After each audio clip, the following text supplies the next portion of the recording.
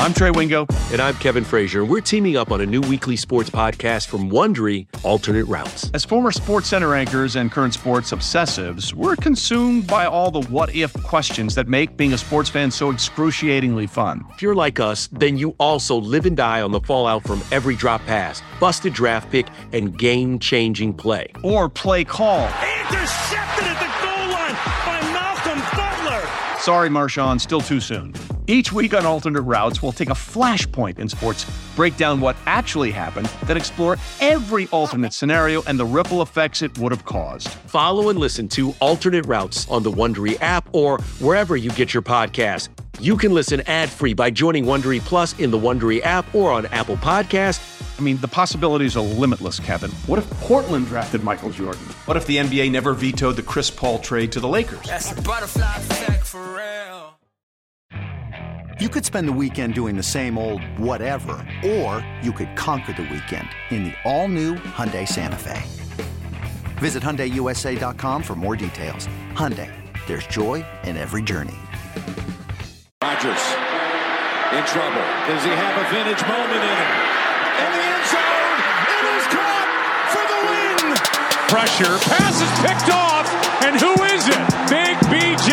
Raji for the touchdown! Welcome back to another episode of the Pax What She Said podcast. I am one of your co-hosts, Maggie Loney, joined as always by Perry Goldstein, the certified cornerback stan. And today we are breaking Perry out of her comfort zone because we're going to talk about the safeties. So, but we did kind of talk a little bit in the DMs today that you are becoming now a safety stan as well. So I think this is going to be like your coming out party where you just announce to the world that you are obsessed with the entire secondary. Like you've moved on from corners and now it's just, you've broadened your horizons. It's not a move on. It's just like they work in tandem, you know, you can't love one without the other. And my research for this episode has really made me appreciate Adrian Amos like more than I ever did before. You know, I always felt like he was, he's solid, right? But then there's some things you're like, you are so underappreciated. The safeties in the corners are like peanut butter and chocolate. Like they're really good by themselves, but when you put them together, it's just... Nobody puts Adrian Amos in a corner. It's true because he's a safety. Oh my God. We're really starting off with the puns here. All right. All right. So today we thought if you hearkened back to our cornerbacks episode, we would do something similar for the safety group. Just kind of go through where we see the safeties, you know, what their roles are in 2020. So we talked a little bit, you know, we've talked about this before on this show, but you have Adrian Amos, you have Darnell Savage, and they're locked in, right? Like nobody's competing for a starting role unless, of course, you talk about potentially playing in the slot or playing as like a dime package, which I know that you're really excited to talk about. So maybe what we'll do is like run through the roster, give some quick thoughts on the safeties that are there, including some of the new additions that'll be battling for a spot in camp. And then we can talk about what those guys look like going into, you know, Patton's scheme and kind of how he plays his secondary. Sound like a plan? I love it. Let's do it. All right. Well, I'm going to give you the floor so that you can start talking about the underrated, underappreciated Adrian Amos. Yeah. Thank you. So yeah, I mean, like you said, like our base defense, or our base secondary, if you want to call it that, is obviously Adrian Amos, Darnell Savage. Then you've got Jair and Kevin at the cornerback position. Obviously, Adrian and Darnell, to me, they're actually a little bit interchangeable between free safety and strong safety. And Adrian Amos last season, you know, he'd been quietly dominant, I think, for the Bears for a really long time, mostly because he's not a super flashy guy, and he was on a defense with a lot of pretty big name stars who did a lot of flashy things like Eddie Jackson, right? So I think when he came to Green Bay, it wasn't so much a surprise, more so like, I don't really know much about this guy, and this just feels like sort of a solid free agent signing. And it turned out to be more than a solid free agent signing. He is really always where he needs to be. And I think the biggest thing, what we talked about with the cornerbacks, is how they were able to thrive this past season because there's just a deeper level of trust there with the safeties. And I think Adrian Amos is a huge part of that in knowing that he's going to be where he needs to be and do what he needs to do.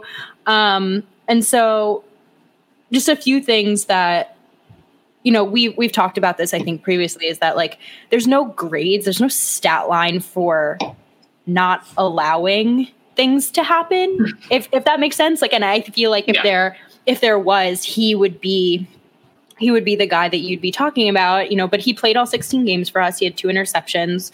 That beautiful one against the Bears in week 1, his like coming out moment, I feel like, on our defense. 8 passes defended, a sack, 84 tackles, which was actually second for the Packers, behind Blake Martinez last season. So again, just like quietly, like you just wouldn't expect that from him. 4 tackles for a loss, 2 QB hits, like solid. That's just like what I think of when I see that. But then you look into some of the deeper things, and yes, I went to Pro Football Focus. So like, sorry to all of you who are anti-Pro Football Focus, but just some of the things, right, like that no one really talks about is he allowed 1 touchdown during 668 coverage snaps last season. Like that's just, and he is just where he needs to be all the time. And so I think when it comes to like talk about security and continuity on the team as a whole, and especially in the secondary, he is that, I don't know how you say, like, just, he's the foundation. Yeah. And I mean, like, I've written about this for Cheesehead TV, and we talked about this a little bit with the cornerbacks episode, but I think that the safety play and the cornerback play have really kind of elevated each other's games. So we talked about this a little bit, on the cornerbacks episode, where it's like, it's really easy to look at like a blown coverage and think that it's Kevin King's fault, or that it was Jair, or that somebody missed, in man. But when you have a revolving door in your secondary where it's Kentrell Bryce or Jermaine Whitehead or HaHa Clinton-Dix, and guys are getting traded and cut, and, there's no consistency there. It's really hard to rely on specific people to come in and, play effectively. So, there's like Eddie Pleasant and Ibrahim Campbell and guys that were played in like 1 or 2 games before they either were injured or, released. And I think that really like dampened the cornerback play. So, the Packers paid for Sedarius and Preston. I think they were the big names. Billy Turner is often forgot about, but Adrian Amos was really like the under the radar guy where it's like, oh, okay, he's reliable. And if you asked Bears fan, they're like, yeah, he's good. Like, you like, there's no comments about him other than, yeah, he's good. He's fine. So, which as a defensive back, you're like, that's what you should ask for, right? Like, right. Because the flip side of that is a guy like HaHa Clinton-Dix who is talented and he makes plays and he has the interception numbers, but it's a lot of like right place, right time, where if he blows it and it's a touchdown. Like it's not that consistent play. It's really hit or miss. So the Packers, swung for the fences and they brought in a new safety in free agency and in the draft. And both players, which we're going to talk about, obviously Darnell Savage next, it's paid dividends for them. So I think, the safety play has elevated the cornerbacks. And then there's that element of trust too, from both parties where they know like the guys in the secondary will be where they're supposed to be at the right time. And I think that's why we're seeing such a productivity jump from the secondary and Penn's defense. Yeah. It again, like just quietly something that I don't think most fans even really think about. But if the 4 of them as a cohesive unit really trust each other, it's going to make passing against them very difficult. And I mean, we talk about, obviously when you think of DBs, you think of the passing game, but at the same time, everyone's talking about, oh, we need to shore up our run defense.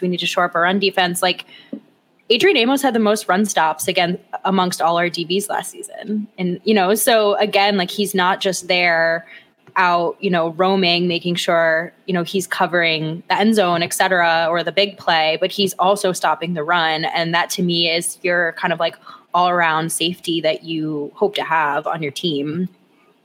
Yeah. So, kind of flipping then to his counterpart in the secondary, I think we kind of think of Adrian as the strong safety and Darnell Savage as the free safety, even though you had alluded to the fact they're pretty much interchangeable and they can kind of both do both, which is what you want from your secondary. So Darnell Savage, his rookie season, he had 2 interceptions, 5 passes defensed, forced 2 fumbles, which is impressive for a safety. He had 55 total tackles. But if you look at like his completion percentage, these are the numbers that tend to stand out more. So completion percentage, 56.7%, which is really strong. He allowed a quarterback rating of 71.1, which is again really strong. He was involved on 17 blitzes, which is, really fun. I love like a good Charles Woodson was like one of the best at these, just, the safety blitz. Yeah.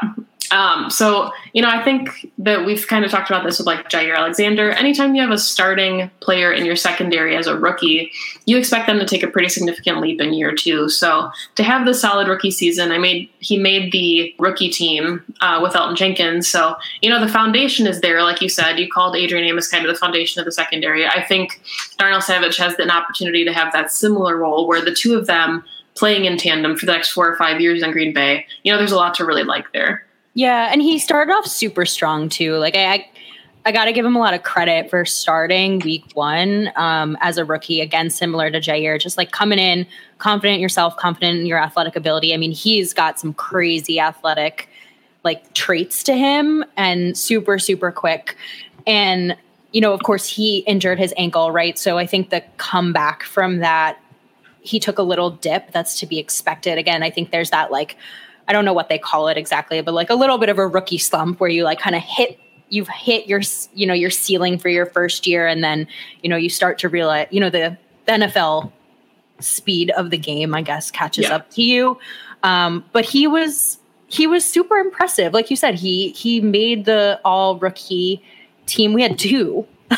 Right. Everyone forgets about that. And I think, he was taken later in the first round after Rashawn. And I just think that drafting by Goot was so well done. I mean, you flip a first, you trade back, you get Jair, your starting corner, and then you use that first the next season to get your starting safety. It's like, that's your future of the secondary. And he's super young. And as we know, right, the slot position is something that is kind of up in the air this season. And we talked about some of the cornerbacks on our last episode that could take on that role. But I think that Darnell actually has like a very high probability of being the player that does it over the rest of the cornerbacks. Just really interesting that he played 332 snaps in the slot in college.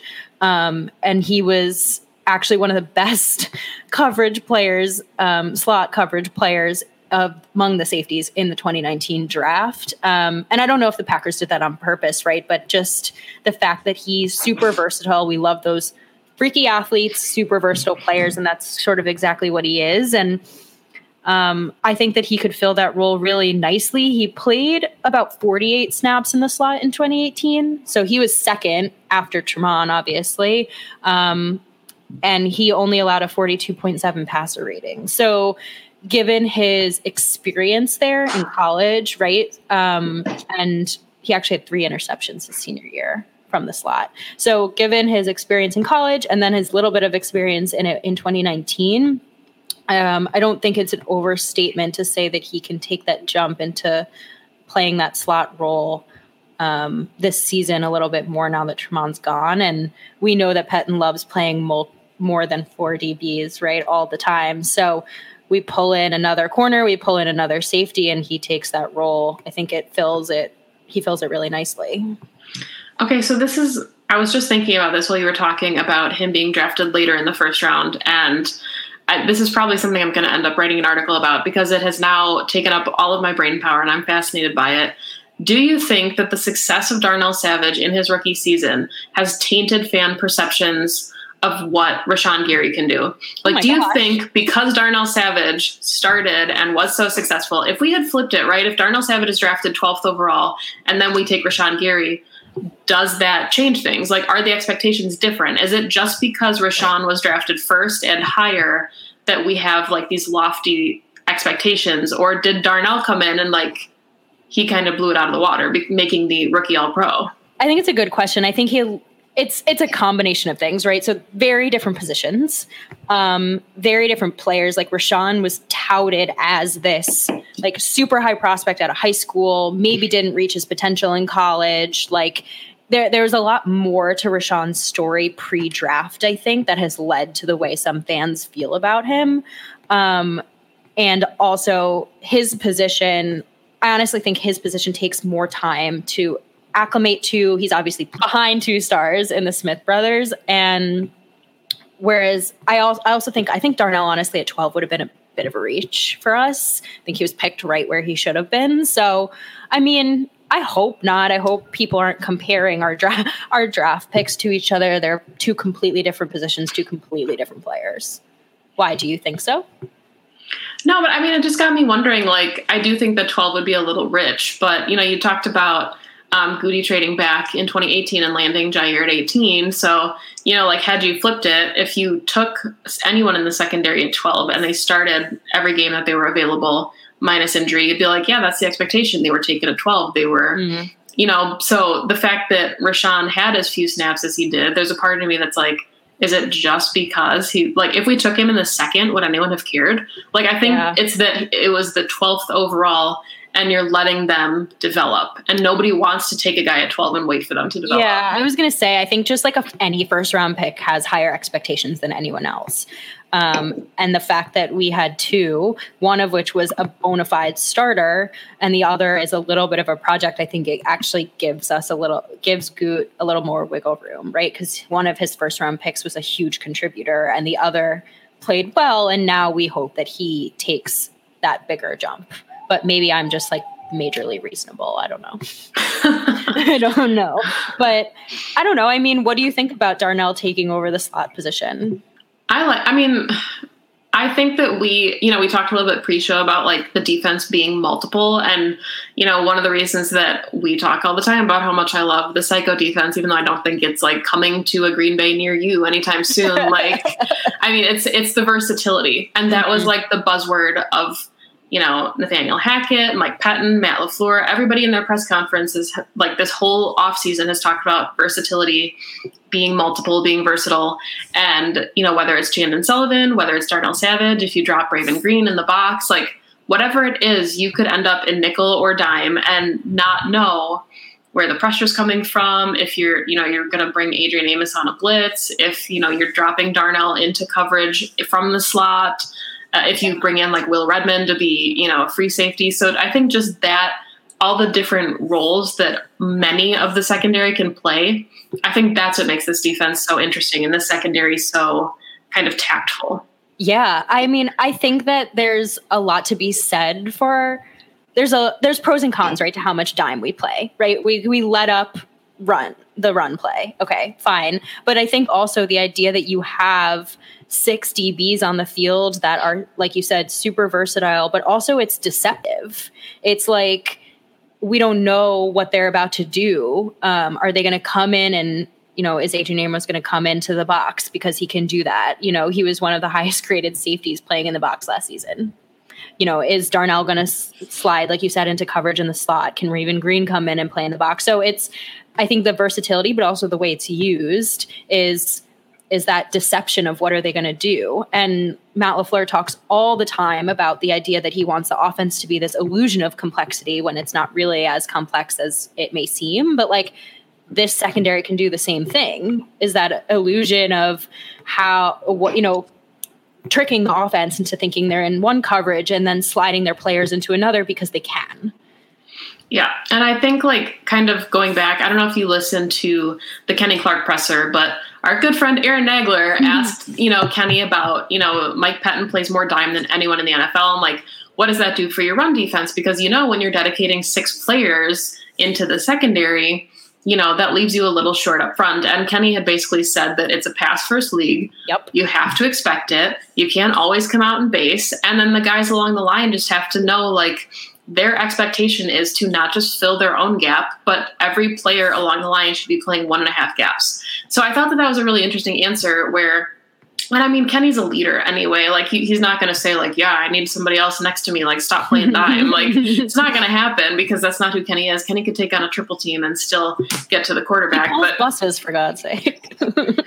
Wish I could, but so the players are aware of it. They know that it's the expectation in the Pettine scheme that he does use a lot of dime, and it's just it's something that I think if you're going to play in the front seven in Green Bay, there's the expectation there that it's going to be a little lighter up front because Mike Pettine has basically said, and I know that the NFC Championship game is the worst example of this. They'll let you run the ball all day, but you will not be able to pass the ball. Yeah. And at the end of the day, it's about stopping them from getting in the end zone. And whether we do that through a dime package or we do that through heavy up front, all that really matters is that we stop the other team from scoring. And I think we're a very well-rounded defense. Like in general, I think we have really good guys in the trenches. I know some people may disagree with that, but like when you have Kenny Clark taking up double teams and doing it well, and having our outside linebackers also, being able to generate pressure, and then having all of the guys that we've mentioned in the secondary, playing at a very, very high level, and then adding in some players that I think we both, and we can get to them in a little bit, feel like can come in a depth way and still be really strong on the field, like Will Redmond, like Raven Green, maybe Vernon Scott, who we just drafted. Like that's a very well-rounded defense. And so, yes, maybe we will let up a couple hundred yards on the ground, but at the end of the day, we were a bend, don't break defense last season, and we won 14 games. So I guess my hope in this, just to like sort of round this out in terms of scheme, is I hope that Pettine, and I think he sees it, is what each of these guys' strengths are. They all are very good at very different things, and they're all good at multiple things. And so as long as he plays to their strengths and calls, the right coverages, just those two things. Simple stuff. Our defense is going to be very good again. Yeah, no, I agree. And I think I was really high on this player coming into 2019, and then he obviously had the unfortunate injury timing. But Raven Green is somebody that I've been really excited about. I mean, just if you look at him physically, he's like a freak athletic human. I don't think there's an ounce of body fat on the man's body. Like just we know kind of the role that he can play. He played a lot on special teams.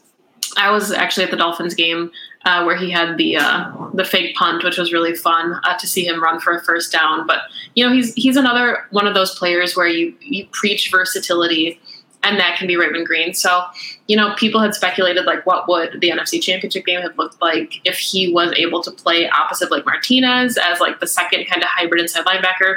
I don't think Raven Green is saving the season. I don't think he gets you to the Super Bowl. Yeah. But if you have Amos and Savage in the back, at, the back end of the defense, and then you have a guy like Raven Green that can drop into the box, what does that then kind of do for the middle of your defense, where you have a guy like Christian Kirksey who maybe is more inclined to play the run, and then you have a guy like Raven Green who can drop into coverage. So I'm really excited to see what he can do. I guess to me, he feels like the surest lock of the rest of the safeties. I don't know if you agree or disagree. Interesting. Yeah, but I think if the Packers are ready to move on, at least to me, I think it would have happened, a while ago. So I think him coming back, I think that he's a player that they're expecting to take another leap, and I think that he'll get more opportunities because that second inside linebacker spot is just so up in the air. So yeah. What do you think about, either Green or... I would love to see us have that kind of box safety linebacker. I was really into, Kyle Duggar, right? For example, in the draft and players like that, because again, I think those are pieces that Pettine could do some really awesome things with. Do I think, like you said, if Raven Green played in the NFC Championship and going to the Super Bowl, no, he's not this crazy catalyst that's going to launch us to the Super Bowl, but he is, like you said, a really interesting player that brings a skill set that I don't think we have. And so, yes, I'm super excited to see what kind of jump he takes. Obviously, a full non-injured season, will certainly show us that. Of course, coming off a season-ending injury, you never know what that's going to look like, especially right with this weird off season. Honestly, I'm a little higher on Will Redmond than Raven Green. I think mostly just because, like we said, Adrian and Darnell can kind of drop into different positions, and Will can really come in and just be that like strong safety, right? And in nickel and dime packages, they think he did that pretty well. I liked his limited snaps last season. He definitely caught my eye, similar to like a Chandon Sullivan as a cornerback. I felt like, okay, yeah, like this guy can take on some more snaps and he can be solid and he can be trustworthy. So I'm looking forward to seeing how they use him this season.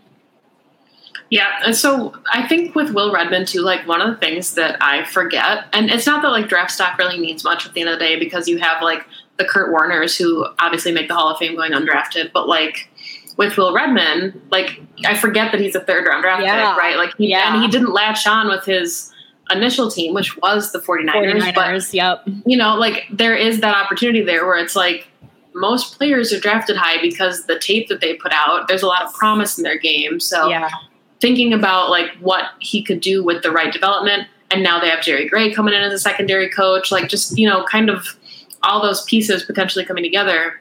Yeah. You know, there's a lot to be excited about. Yeah, because like when you think like Chandon Sullivan, right? Like he's proven himself at every single point because he's had to, because he's an undrafted free agent. And that's not the same with Will Redmond. And I think people forget that. And he just maybe dropped down in the depth chart, right? Over in the 49ers have, again, a really solid defense. And I think you're right. The development with Jerry Gray, I mean, everyone expects all of the DBs to make a nice jump with a guy like him. He's done some amazing things with his past teams. So maybe this is what Will Redmond means, right? To be kind of more of that like solid starter player. I just really love like the fact that we use so many DBs on the field. Like that gives these guys so much opportunity to prove themselves. And to me, that's really exciting for some of those like depth chart guys, because they're not going to be sitting around. Like we need them. And there's at least 6 that we need to be basically starters for every game. And so I don't know, I feel like that opportunity and the ability for Pettine to sort of like move all of his little chess pieces around is really exciting. I know people have a lot of issues with the dime package, but. I mean, it's just interesting to think about like, you know, everything in the NFL ebbs and flows. Like, you know, for one season, we really value running backs. And then now there's going to be like 80 billion of them on the market, and they're probably going to get, you know, inexpensive contracts because of that, because like we hit a saturation point. And, you know, sometimes it's a pass heavy league, and then you have Matt LaFleur who's looking at a more balanced offense. So it's funny to talk about like the Packers defense and going back like as few as 4 years ago when the secondary was like the weakness of the team. You know, because you still had a dominant Clay Matthews. And yes, he was on the tail end of like his successful tenure in Green Bay. But, you know, Nick Perry had his standalone season where he got paid and then unfortunately had to deal with more injuries. But, you know, the pass rush has never really been the problem for Green Bay. Like, you know, unless you're hearkening back to like the 2010 Super Bowl run with Charles Woodson, Nick Collins, like the secondary has always kind of been like the Achilles where, you know, you can generate a pass rush, but if you can't, like, look at the NFC Championship game in 2016, like, so just to now be able to talk about like so many moving pieces in the secondary and being confident in all of those pieces, it just kind of shows like the way that the Packers and any NFL team, like they come full circle over time. And it's largely due to draft and develop and the players you bring in free agency. But it's just really funny now to be talking about a secondary that we're like energized and excited about, and we think that they're going to be like the strength of the team. Yeah, it is. It's so funny to think about, because you're right. Not so long ago, there was a time where we were super nervous about anybody passing against us, as like you said, that 2016 NFC Championship game will show you, losing like 44 to I don't know. So the strength of them and the trustworthiness, I think we just keep coming back to this word of like being able to trust the guys on the field to do their jobs and be in the right place at the right time is game changing. It's just so, like I said, we're just such a well-rounded defense. Like really, really solid pass rush, really solid secondary. Maybe, yes, inside linebacker is a little bit of a weak point, but I think there are ways to use the players that we have to fill those holes, and we can stop teams from winning. Like, Yeah, so one player that I'm really excited about, and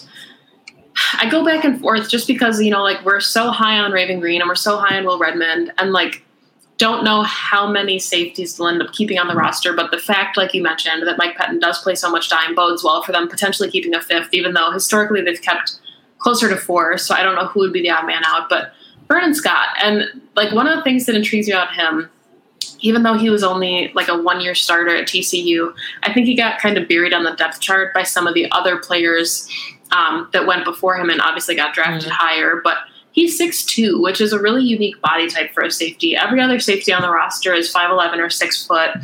But he's like the same weight. So he kind of feels like the Kevin King of safeties, where he's got like this really lean, athletic body type. He's only 22. And, he doesn't have like a ton of tape because he didn't really get that many starting snaps, but he has the versatility to kind of play that nickel role where he is like a hybrid corner safety. So I can see why like he's really raw, but why the Packers would take a flyer on him on day 3 of the draft, because if you can develop him, there's a lot there that's really intriguing. Yeah, I mean, he ticks all the boxes, right, of just like a freaky athlete who's super versatile, who, like you said, can we kind of bring into camp, see what he can do, see where we can mold him, where we can fit him. I do agree that like the depth chart in terms of just like DBs in general, but especially the safeties, like we're so locked at 1 and 2 and honestly a little bit at 3 and 4. So he'll have to prove it and sort of climb his way up. But again, he's just a rook, right? So I think he has, like you said, like the skill set to really like come in and do something. I wish that there was media at camp so we could like hear about how these guys are doing, but I'm so excited to hear about the first practice next Saturday. Yeah, and I mean, I think one of the things too, like Ty Summers alluded to this when he was on Pack-A-Day with us like a month. It feels like it was forever ago. It feels like it was yesterday. I can't keep track of my days anymore in quarantine, but when he was with us on Pack-A-Day, he had said like his advice for players like Vernon Scott, who was a former teammate, is just you have to be dedicated to special teams. So if these guys, like we know Raven Green can do it. We know Will Redmond took a number of snaps there. So I think that that's going to be the avenue for a number of these guys who are maybe bubble players. And the bubble of the roster kind of looks a little different in 2020, knowing that the practice squad is bigger. But, I think that that's kind of like the key area for these players is to really make a name for themselves on special teams, to lock into the 53. And then they can kind of go from there if there are injuries or any reasons that they would need to kind of then funnel into the defense. But I think that's going to kind of differentiate who takes those final spots is if they can play a serviceable role on special teams. I don't knock special teams at all. Special teams are super important. They can, field position and look at the Patriots. Like that's like something that they excel at and they win because of some really great plays on special teams. So yeah, I agree. I think that's the best way I think to rise up on the depth chart. So especially, I was gonna say, especially in a position that is just like we said, just like it's not something where we're like trying out a bunch of guys to look for our starter. Like we've got those. So yeah. So the final 2 names then on the depth chart, there's Henry Black and Frankie Griffin, and they have identical body types, which is really interesting. They're both 6 foot, both 204, kind of bigger safeties. But the thing that stood out to me about Henry Black when I was doing some research on him was that he played linebacker his junior season of college. So that was he played a couple fewer games that season. I believe he had an injury. But just the fact that, the Packers, we talk about, again, being versatile, being multiple, and the guys like Raven Green, who are bulkier and can take snaps in the box opposite like a Christian Kirksey, whoever is filling in an inside linebacker, like to me, that's another opportunity for a player to maybe be the third safety. So, these are the guys that feel like they're the outside looking in at this point. But for, Henry Black and Frankie Griffin, have you done enough to know much about them outside of... similar to you, right? Just like with the idea that they're probably like cut down day type of guys, like bring into camp, see what they can add, maybe slip them into the practice squad if no one picks them up type of guys, which have a hard time, especially if they're same body type, same skill set. The idea that the Packers will keep both maybe one, especially this season where we were only keeping 80 on the roster. And I know the Packers are right around 80 right now with their COVID list, but when those players start to come back, like when Mason Crosby comes off the list. Yeah, and it's not like those players we're cutting. It's like Jason, Mason Crosby. Yeah. So there was a little bit of breaking news, not really breaking news, while, we were talking about the safeties, but the Packers have officially announced that Lambeau Field will not have fans during the first 2 home games of the season. Oh. So they said that after those first 2 games, they'll be reevaluating to see kind of what everything is like. But before we wrap the show up, any thoughts on Lambeau making the statement that they won't have fans? I mean, yeah, duh. Like, I don't think there's I don't know. Like, yeah, there's not going to be fans all season. Like, let's just be real here. Like, even if we make it through a full season of football at the pace that we're going, like, I'd be happy with. Like, that's my low expectations, is that maybe we'll get a full 16 games. Like, it's just, fans aren't going to happen. It's just not. Could you imagine being in a crowd right now? I can't. I would die. Like, I can't even get in an elevator with more than 2 people in it. So, let alone go to a stadium. So look, we're going to get stadium full of games for years and years to come. I think it's okay that it's not this year. And I think you and I have said it many times, more than happy drinking beer on our couch. Hell yeah. But no, I mean, like, the joke has been on Twitter today that, Za'Darius and Preston Smith are no longer able to do joint interviews. And trust me, as the biggest Za'Darius Smith stan that exists on the planet, that is devastating to me. I'm upset about it. But, the people asking why, like, I get it. Okay, like, these are guys that are going to be hitting each other in practice, lining up against each other, taking snaps, whatever. But the point is you're trying to limit that contact as much as possible. So even though they're in each other's like sphere of influence and they're going to be within 6 feet of each other at any given moment, you don't need to prolong the encounters, I think, is what people are missing. So as fun as it would have been to watch them do interviews together, especially on like Zoom, where the 2 of them will have like fun body language being on camera at the same time. Like, I get what the Packers are doing. And it's just, they're setting the expectation that unless it is required, necessary to the success of the football team to be able to play a full season, they're not going to do it. And you have to respect that decision, especially if you're one of the people that wants to get into Lambeau sooner. So the quicker that we can all follow the rules, we'll be able to watch football a lot quicker. Yeah. And not to quote Aaron Rodgers, but like, you got to control the controllables. And that is one of them. Like you said, like, we want to limit their close contact as much as humanly possible, so that when they are obviously playing together on the field, that's really all that it is. And so, yeah, yes, are we sad that we're not going to get our cute Smith brothers interviews? Sure, I can live with that for a season, again, if it means that we get to watch a football game. And again, like, it feels silly to say keeping them apart in an interview, like, what's the difference if they're playing on the fields? But again, it's just like, you got to control what you can control. And that is the exact kind of thing where you're just going to keep them separate. Yeah. I mean, we just, you guys can't see this, but we both flexed at the camera at the same time because, it's like, ooh, that's mic drop. But I don't know. Watch Game On Happy Hour and you can see all of our mannerisms in person. You can see my Golden Girls shirt that I'm wearing. I'm wearing a Koseki shirt.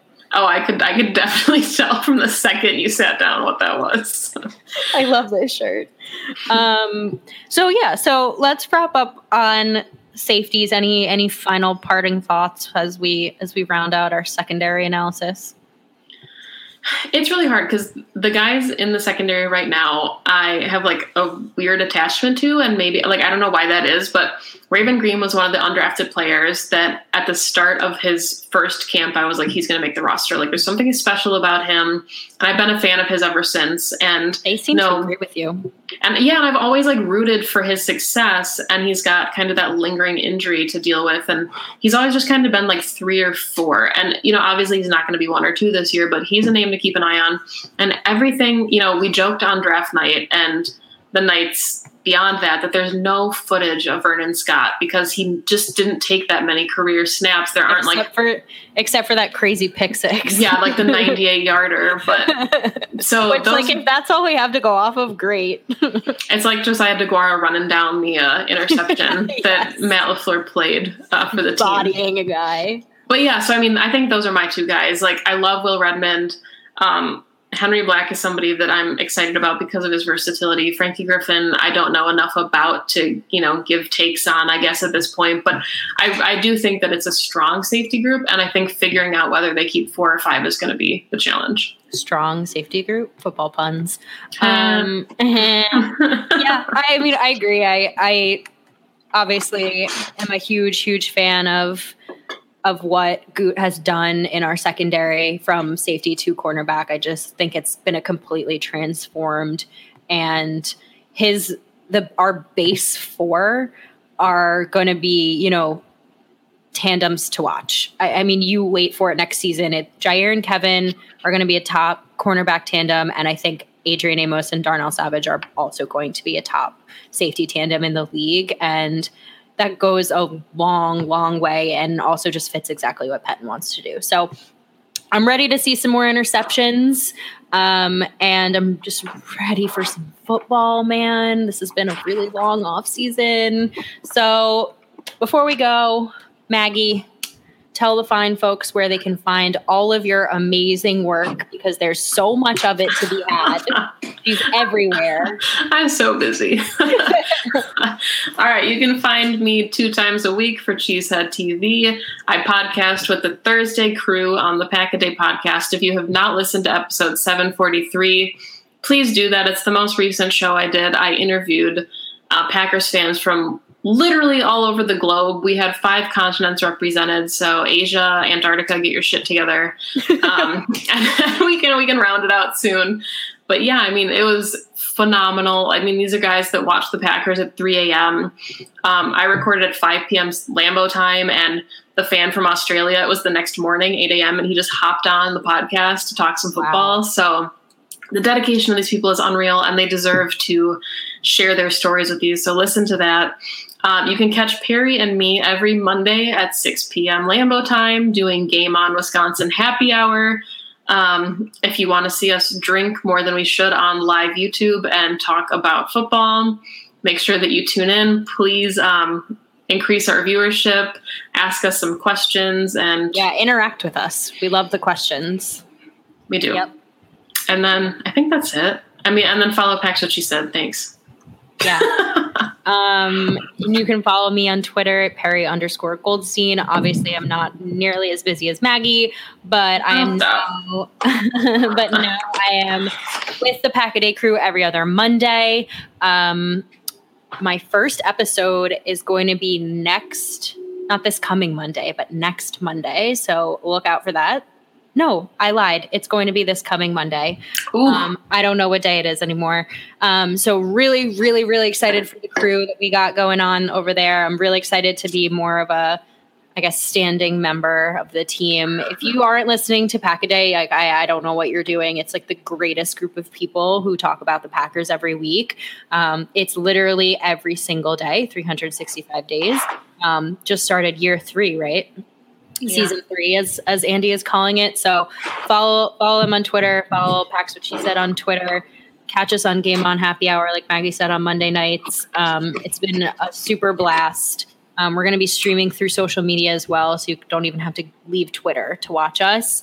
And as always, and never forget, number 1, go Pack Go. Go Pack Go. And Jones out in front. They're trying to chase him down. He's